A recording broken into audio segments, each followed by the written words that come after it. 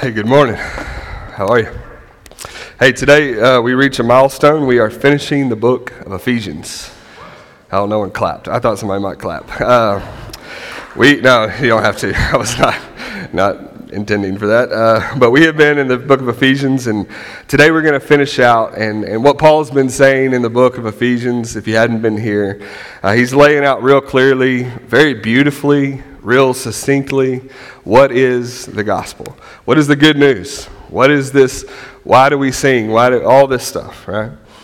And if you've been following along, he also talks then about how do we live? How does the gospel change how we live as people? How does it change our marriages? How we treat one another? How we spend our time? How we use our money? All these sorts of things.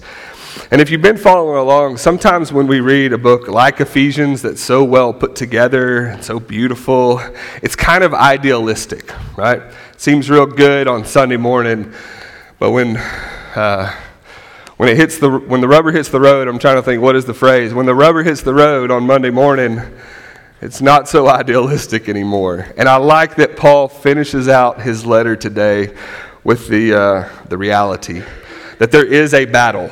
There is a struggle, there is a wrestle, there is a difficulty, there is spiritual warfare.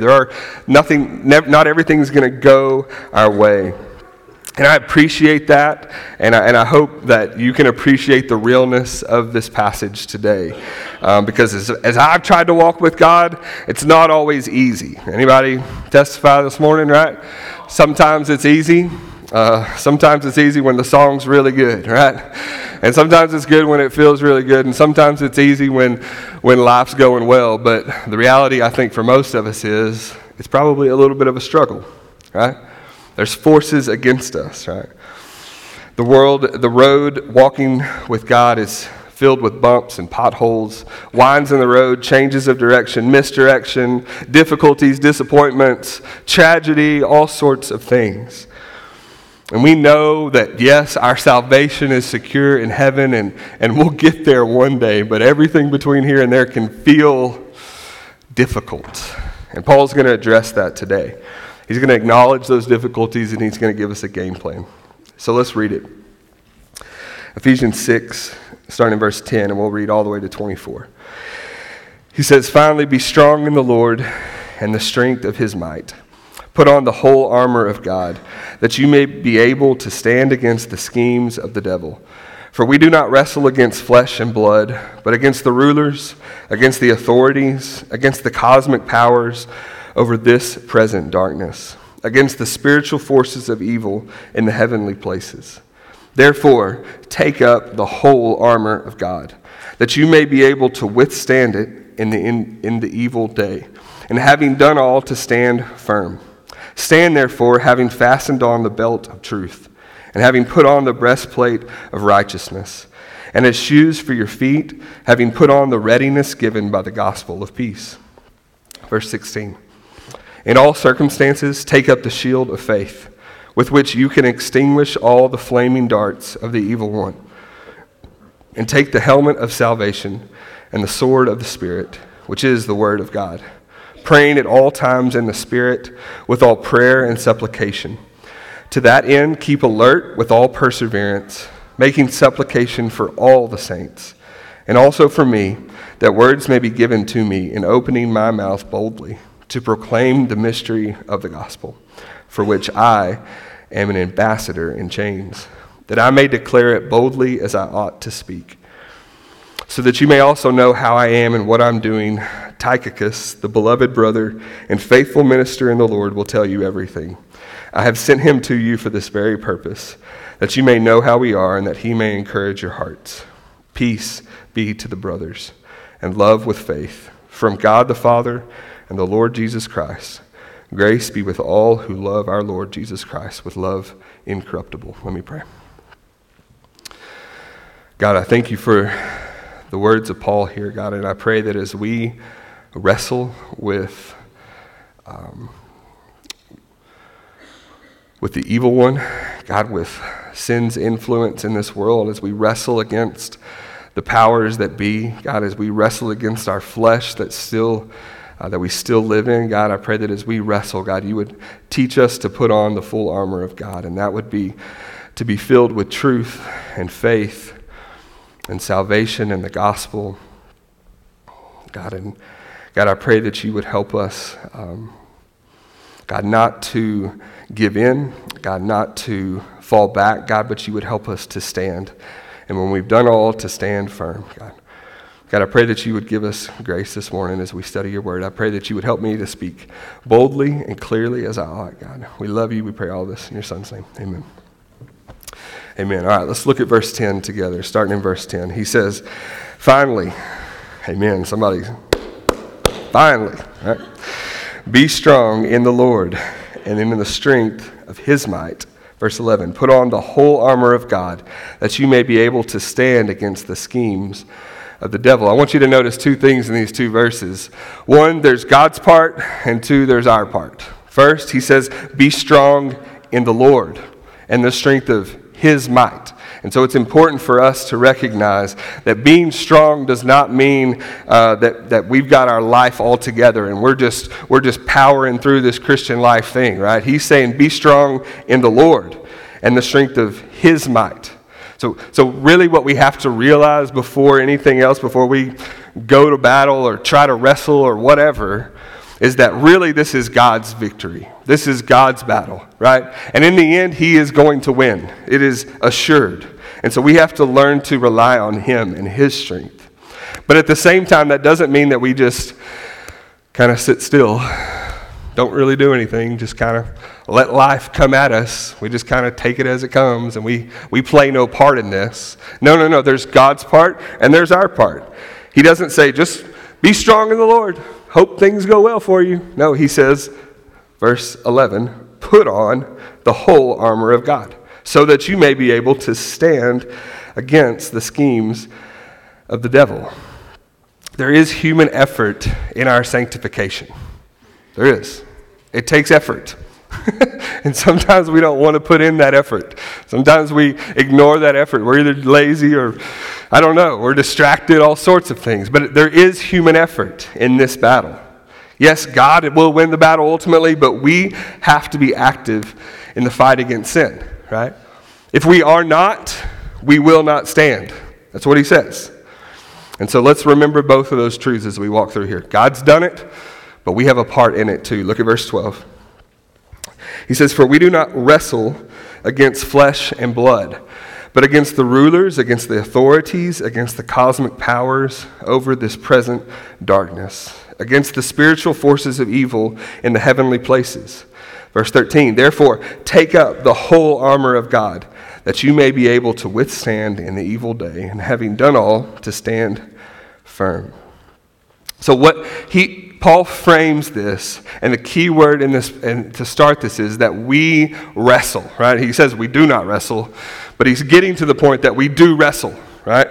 Wrestle it captures this idea of the already and the not yet of our salvation. In some sense, we have already won, right? In some sense, like, the story is over. We're going to heaven if we are in Christ. We've been saved. In some sense, that's already true. But it's not yet. You understand? We've not really fully realized all the benefits of our salvation. We're not in a perfect world. We live in a sinful world. We still live in flesh that has evil desires, right? And so we will wrestle. We are not just saved and immediately plucked and put into heaven. God leaves us here, and there is a battle. There is a wrestle that is going on. And he says, for we do not wrestle against flesh and blood. Our battle is a spiritual battle. And now when I say that, I'm speaking to a bunch of modern Western American people. And we are probably prone to a certain response when we hear spiritual battle, cosmic powers, this present darkness, these phrases, right? And we tend to react one of two ways. We're tempted to either ignore or we're tempted to overemphasize. So some of us, because we're so smart, because we're so rational and gifted, we ignore that there is a spiritual battle. This is just This is just a biology thing. This is just a this thing. This is just a people thing. We're tempted to ignore the spiritual battle, and I think Satan does that. I think he wants us to ignore him, right? Because if we're not paying attention, then we will get caught. We're too rational, and sometimes we're tempted to ignore, but some are tempted to overemphasize. And maybe you know some of these people. Maybe you are these people, and I'm sorry for what I'm about to say. But the devil's in every flat tire. The devil's in every broken pencil. The devil's in every spilled drink, right? And maybe he is. And maybe you see the devil in everything that could possibly go wrong, right? We're tempted to one or the other. But the problem with overemphasizing this is that we give Satan power that only God has, right? Satan is not all-powerful. God is. Satan is not all-present. God is. Satan is not all-knowing. God is. So we're tempted to one or the other. Probably most of us lean one way or the other. But Satan is real, and there are evil forces against this. We are also tempted to think that our battle is against flesh and blood. And what he means by flesh and blood, I think he's talking about all sorts of things. I think he's got... what he's saying, I think, is this. Our battle is not just material. Our battle is not just a conflict between me and him. Our battle is not just, our wrestle is not with money. Our wrestle is not with possessions or sicknesses or biology. That's not primarily our battle. Yes, we experience difficulties in all those areas. But what Paul is pointing us to is that ultimately our battle is spiritual. And just like with our health, if we diagnose the problem wrong up front, we're going to treat a whole bunch of symptoms that don't need to be treated. We're going to never get to a solution. So up front, let's deal with this. Primarily, our wrestle is something spiritual. Primarily, our biggest issue is something spiritual. It's not really with alcohol. It's not really with a person. It's not really, no, ultimately, it's heart. It's a spiritual issue. So he tells us it's not against flesh and blood. He says it's against the rulers, against the authorities, against the cosmic powers over this present darkness, against the spiritual forces of evil in the heavenly places. We must realize that there are evil forces. There are things that are against us. The enemy is at work. Right? If God intends good for us, we should assume that the enemy does not want that for us. If God wants us to be full of faith, we should assume the enemy does not want us to be full of faith. If God wants us to love our neighbor, we should assume that the enemy does not want us to love our neighbor. If God wants, you see what I'm saying? He is the enemy for a reason. Everything he is stands against everything God is for. And so he is at work. And so what is Paul's point? Verse 13. Therefore, take up the whole armor of God, that you may be able to withstand in the evil day, and having done all, to stand firm. We have to take a stand. And it's going to be, he uses this imagery, right? Remember, where is Paul when he's writing this letter? He's probably in prison. That's why he says, I'm an ambassador in chains. He's in prison for sharing the good news of the gospel.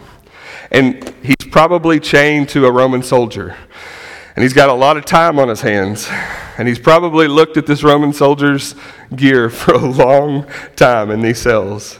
And he starts to ponder, what would it be like to be a Roman soldier, right? And he uses this as a picture of how we fight our battle. And so here's what he says. Look at verse 14. He's describing how we are to stand firm, to withstand. Verse 14, stand therefore, having fastened on the belt of truth, and having put on the breastplate of righteousness, and as shoes for your feet, having put on the readiness given by the gospel of peace. In all circumstances, take up the shield of faith, with which you can extinguish all the flaming darts of the evil one, and take the helmet of salvation and the sword of the Spirit, which is the word of God. Now, when I read this is one of those, I immediately go back to like my childhood in the church. Anybody? Can you picture the flannel board? Can you picture the bulletin board with the, you're going to get to go pin the helmet on the Roman soldier or whatever, right? That's what I'm picturing, right? And we can, this is not a kid's story. This is for us, right? Now, if you go read, there's a lot of far-fetched and really interesting interpretations of why he uses helmet, why he uses belt, why he uses all this stuff. And I'm not going to get into all of that. And there's some people that say, you need to wake up every morning and put on and touch your head and touch your chest and put on all this stuff. And that feels more like witchcraft than spiritual discipline. So I don't think Paul was teaching us how to dress ourselves. I think he's teaching us how to be spiritually disciplined so that we don't give in to the enemy. So first, he says the belt of truth. I did get some fancy pictures. So this is just a cool looking belt. A belt, it's a piece of leather, and it held up their clothes, and it bound everything together, but more importantly, it held their most essential tools, essential things that they would need in battle, right? So think more tool belt, not clunky like old man tool belt, but like cool tool belt like this. I have a clunky old man tool belt, but think like this, the most essential things that a soldier would need, right? And he calls it the belt of truth. Truth is the essential thing that we need, right? And this is, incidentally, where the enemy will attack us, right? How does the enemy attack us? He gives us lies. He distorts the truth. He deceives us into believing something that's kind of true but not really true. He uses all kinds of deception and distortion and clever temptations to get us to believe something. He got Eve to believe that what God said was wrong. That he got Eve to believe that actually was the backwards of that, right? Right? That's what the enemy does. He attacks us at the point of truth. He's claiming something is true, that this will satisfy you, this will fulfill you, this will complete you. He's tempting us with things that are not true, which is why we need the belt of truth to resist. This is how Jesus himself in the wilderness resisted temptation. The enemy comes to Jesus in the wilderness, right? And remember, he tempts him with what? With Scripture. He uses Scripture and he twists it and he distorts it and he changes it just a little bit. Why? To get Jesus to believe something different than God's Word.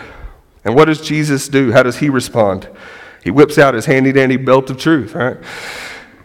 And he sorry. I don't know. Maybe I turned this into a children's sermon. Okay. Jesus speaks truth, and he interprets Scripture correctly to combat the lies of the enemy. If we are to stand, we must know the truth. Second, he says the breastplate of righteousness. The breastplate is, it maybe could have been metal, could have been leather, could have been all sorts of things, but it protected the chest, the sides, the back from body blows, from swords and whatever, cool weapons you can think of, right? It's protecting those most vital organs, the heart, the lungs. And Paul calls it the breastplate of righteousness. Righteousness means right standing before God. It means that we are justified. We are right. We are we are not enemies with God, right? And so why does he call it the breastplate of righteousness? And if we are in Christ, if we've been saved, if we believe the gospel, then righteousness is something we've been given, not something we earned, not something we did. It's something that Christ did when he came to this earth. He lived the perfect life that we couldn't. So that when we stand before God, he doesn't see all of our past sin, all of our past failure, all of our rejection of him. What does he see? He sees righteousness, but not because we are righteous, because Christ was, right? And so I think the enemy is clever, and he attacks us at this point, right? And he tries to convince us that we are not good enough for God's grace. He tries to convince us that we've done too many bad things. He tries to convince us, he tries to deceive us that we're damaged goods and there's too much to overcome and we will never be right with God. And so why does he call it the breastplate of righteousness? Because it defends us, right? It protects us from these attacks. Because it is true, you are not good enough. It is true, you don't measure up. It is true, you'll never be good enough. But it's also true that Christ was. And he died on the cross to take your place, to give you right standing with God. If we don't have righteousness, we will not stand. I got to pick up the pace. All right, next.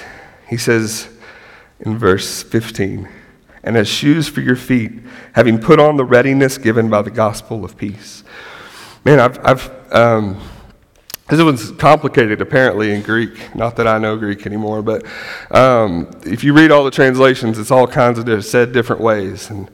But these shoes were these kind of famous, I think ladies wear these now where they tie them up real high around their ankles. I think these are kind of in style, Maddie, if you want some. But they're tied around their feet, right? But they probably had some sort of stud or spike or metal or rocks or something on the bottom. Why? To give them traction, right? So that they could stand firm, so they could withstand attack, so they're not slipping and falling and becoming vulnerable. But also so that they could move forward, so that they could go. And that's kind of the idea that's presented here, that the gospel is, it gives us a readiness, a preparedness to move forward. The word for gospel, it really comes from the idea of battle, that when a battle was fought a long ways away, they would send someone back to Evangelion to tell the good news, to share the good news that the battle had been won, right? Now we just send a text, right? We see it on Twitter, whatever. It's on our news feed. We're all getting notifications, right? But they would send somebody a long ways to tell the good news, right?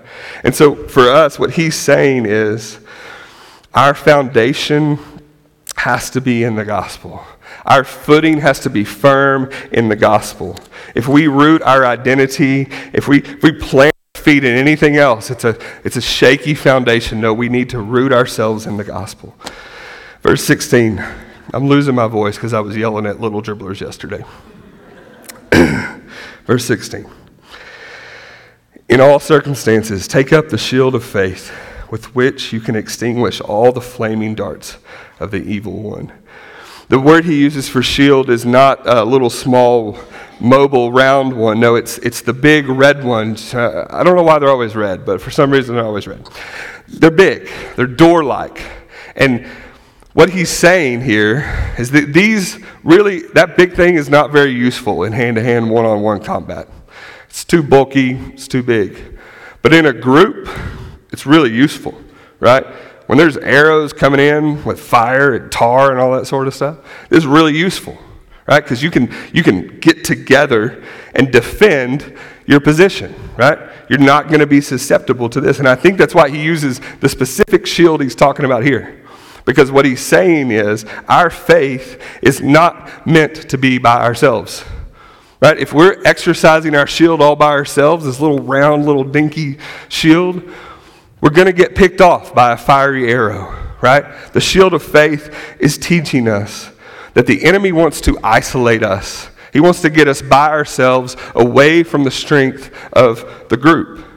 If he can isolate us, if he can keep us separate from community, separate from people that know what's going on in our lives, we're much more likely to succumb to temptation, right? Our faith is a communal faith, and that's what he's saying. Right?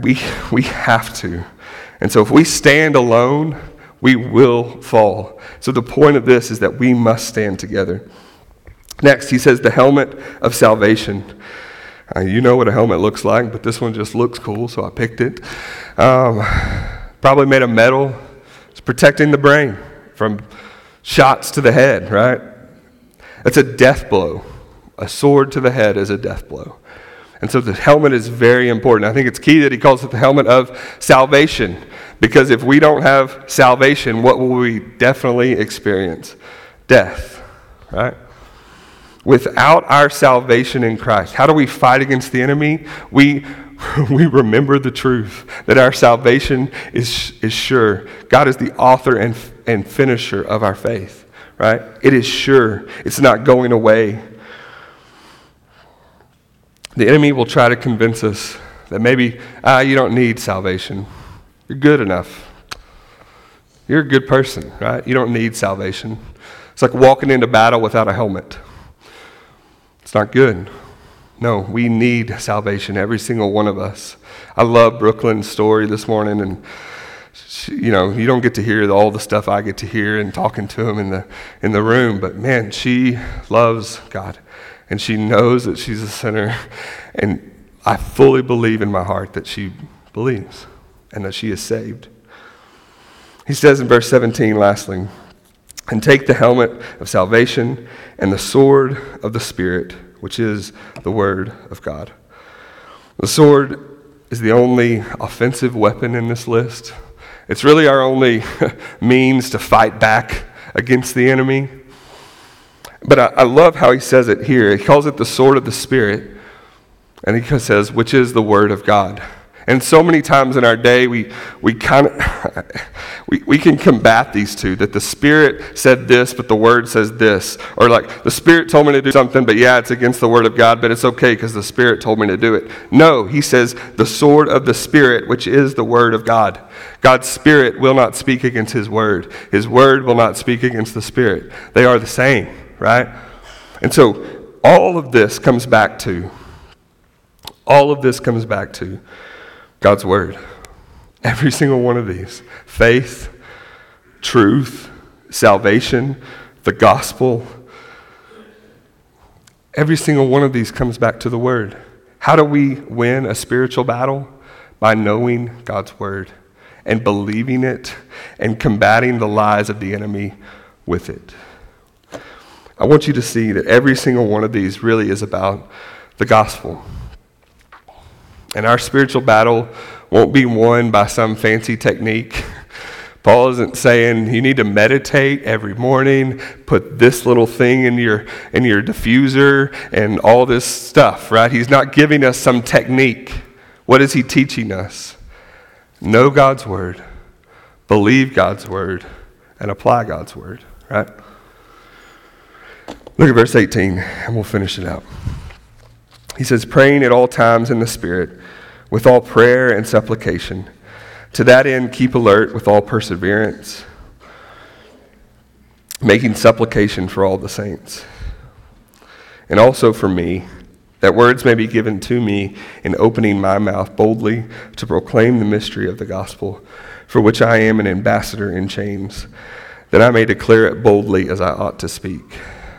He says that through all these things, we are to be praying. We are to pray. Our spiritual battle is fought with prayer. It's our wartime communication from the battlefield to the general, to the one with the resources, to the one with the knowledge, to the one with the game plan, calling back to him saying, God, we need you. God, I don't know how to handle this situation. God, I'm tempted to do this. I'm tempted to go back. I'm tempted to whatever. Prayer is meant to be infusing, covering, whatever, the whole thing. He says that we are to pray, and he uses the word all 4 times. Praying at all times, with all prayer and supplication, with all perseverance for all the saints. I read in a commentary this week, some pray for some things, for some people at some times, but we're meant to pray in all ways, for all things, for all people at all times. We must up our prayer game if we're to win and to stand firm.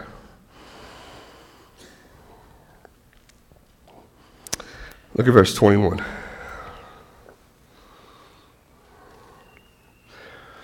And Paul's closing out his letter, and he says, so that you may also know how I am and what I'm doing. Tychicus, the beloved brother and faithful minister in the Lord, will tell you everything. I've sent him to you for this very purpose, that you may know how we are, and that he may encourage your hearts. Peace be to the brothers, and love with faith from God the Father and the Lord Jesus Christ. Grace be with all who love our Lord Jesus Christ with love incorruptible. I don't know if you can sense it, but Paul loves the Ephesians. And he's probably sent this letter on a scroll, on something, with Tychicus. And Tychicus traveled a long distance from Rome to Ephesus to give them these words. And Tychicus, I wish I was there. I wish I could hear all that Tychicus shared with him. But I love how Paul describes Tychicus. I want to be like Tychicus.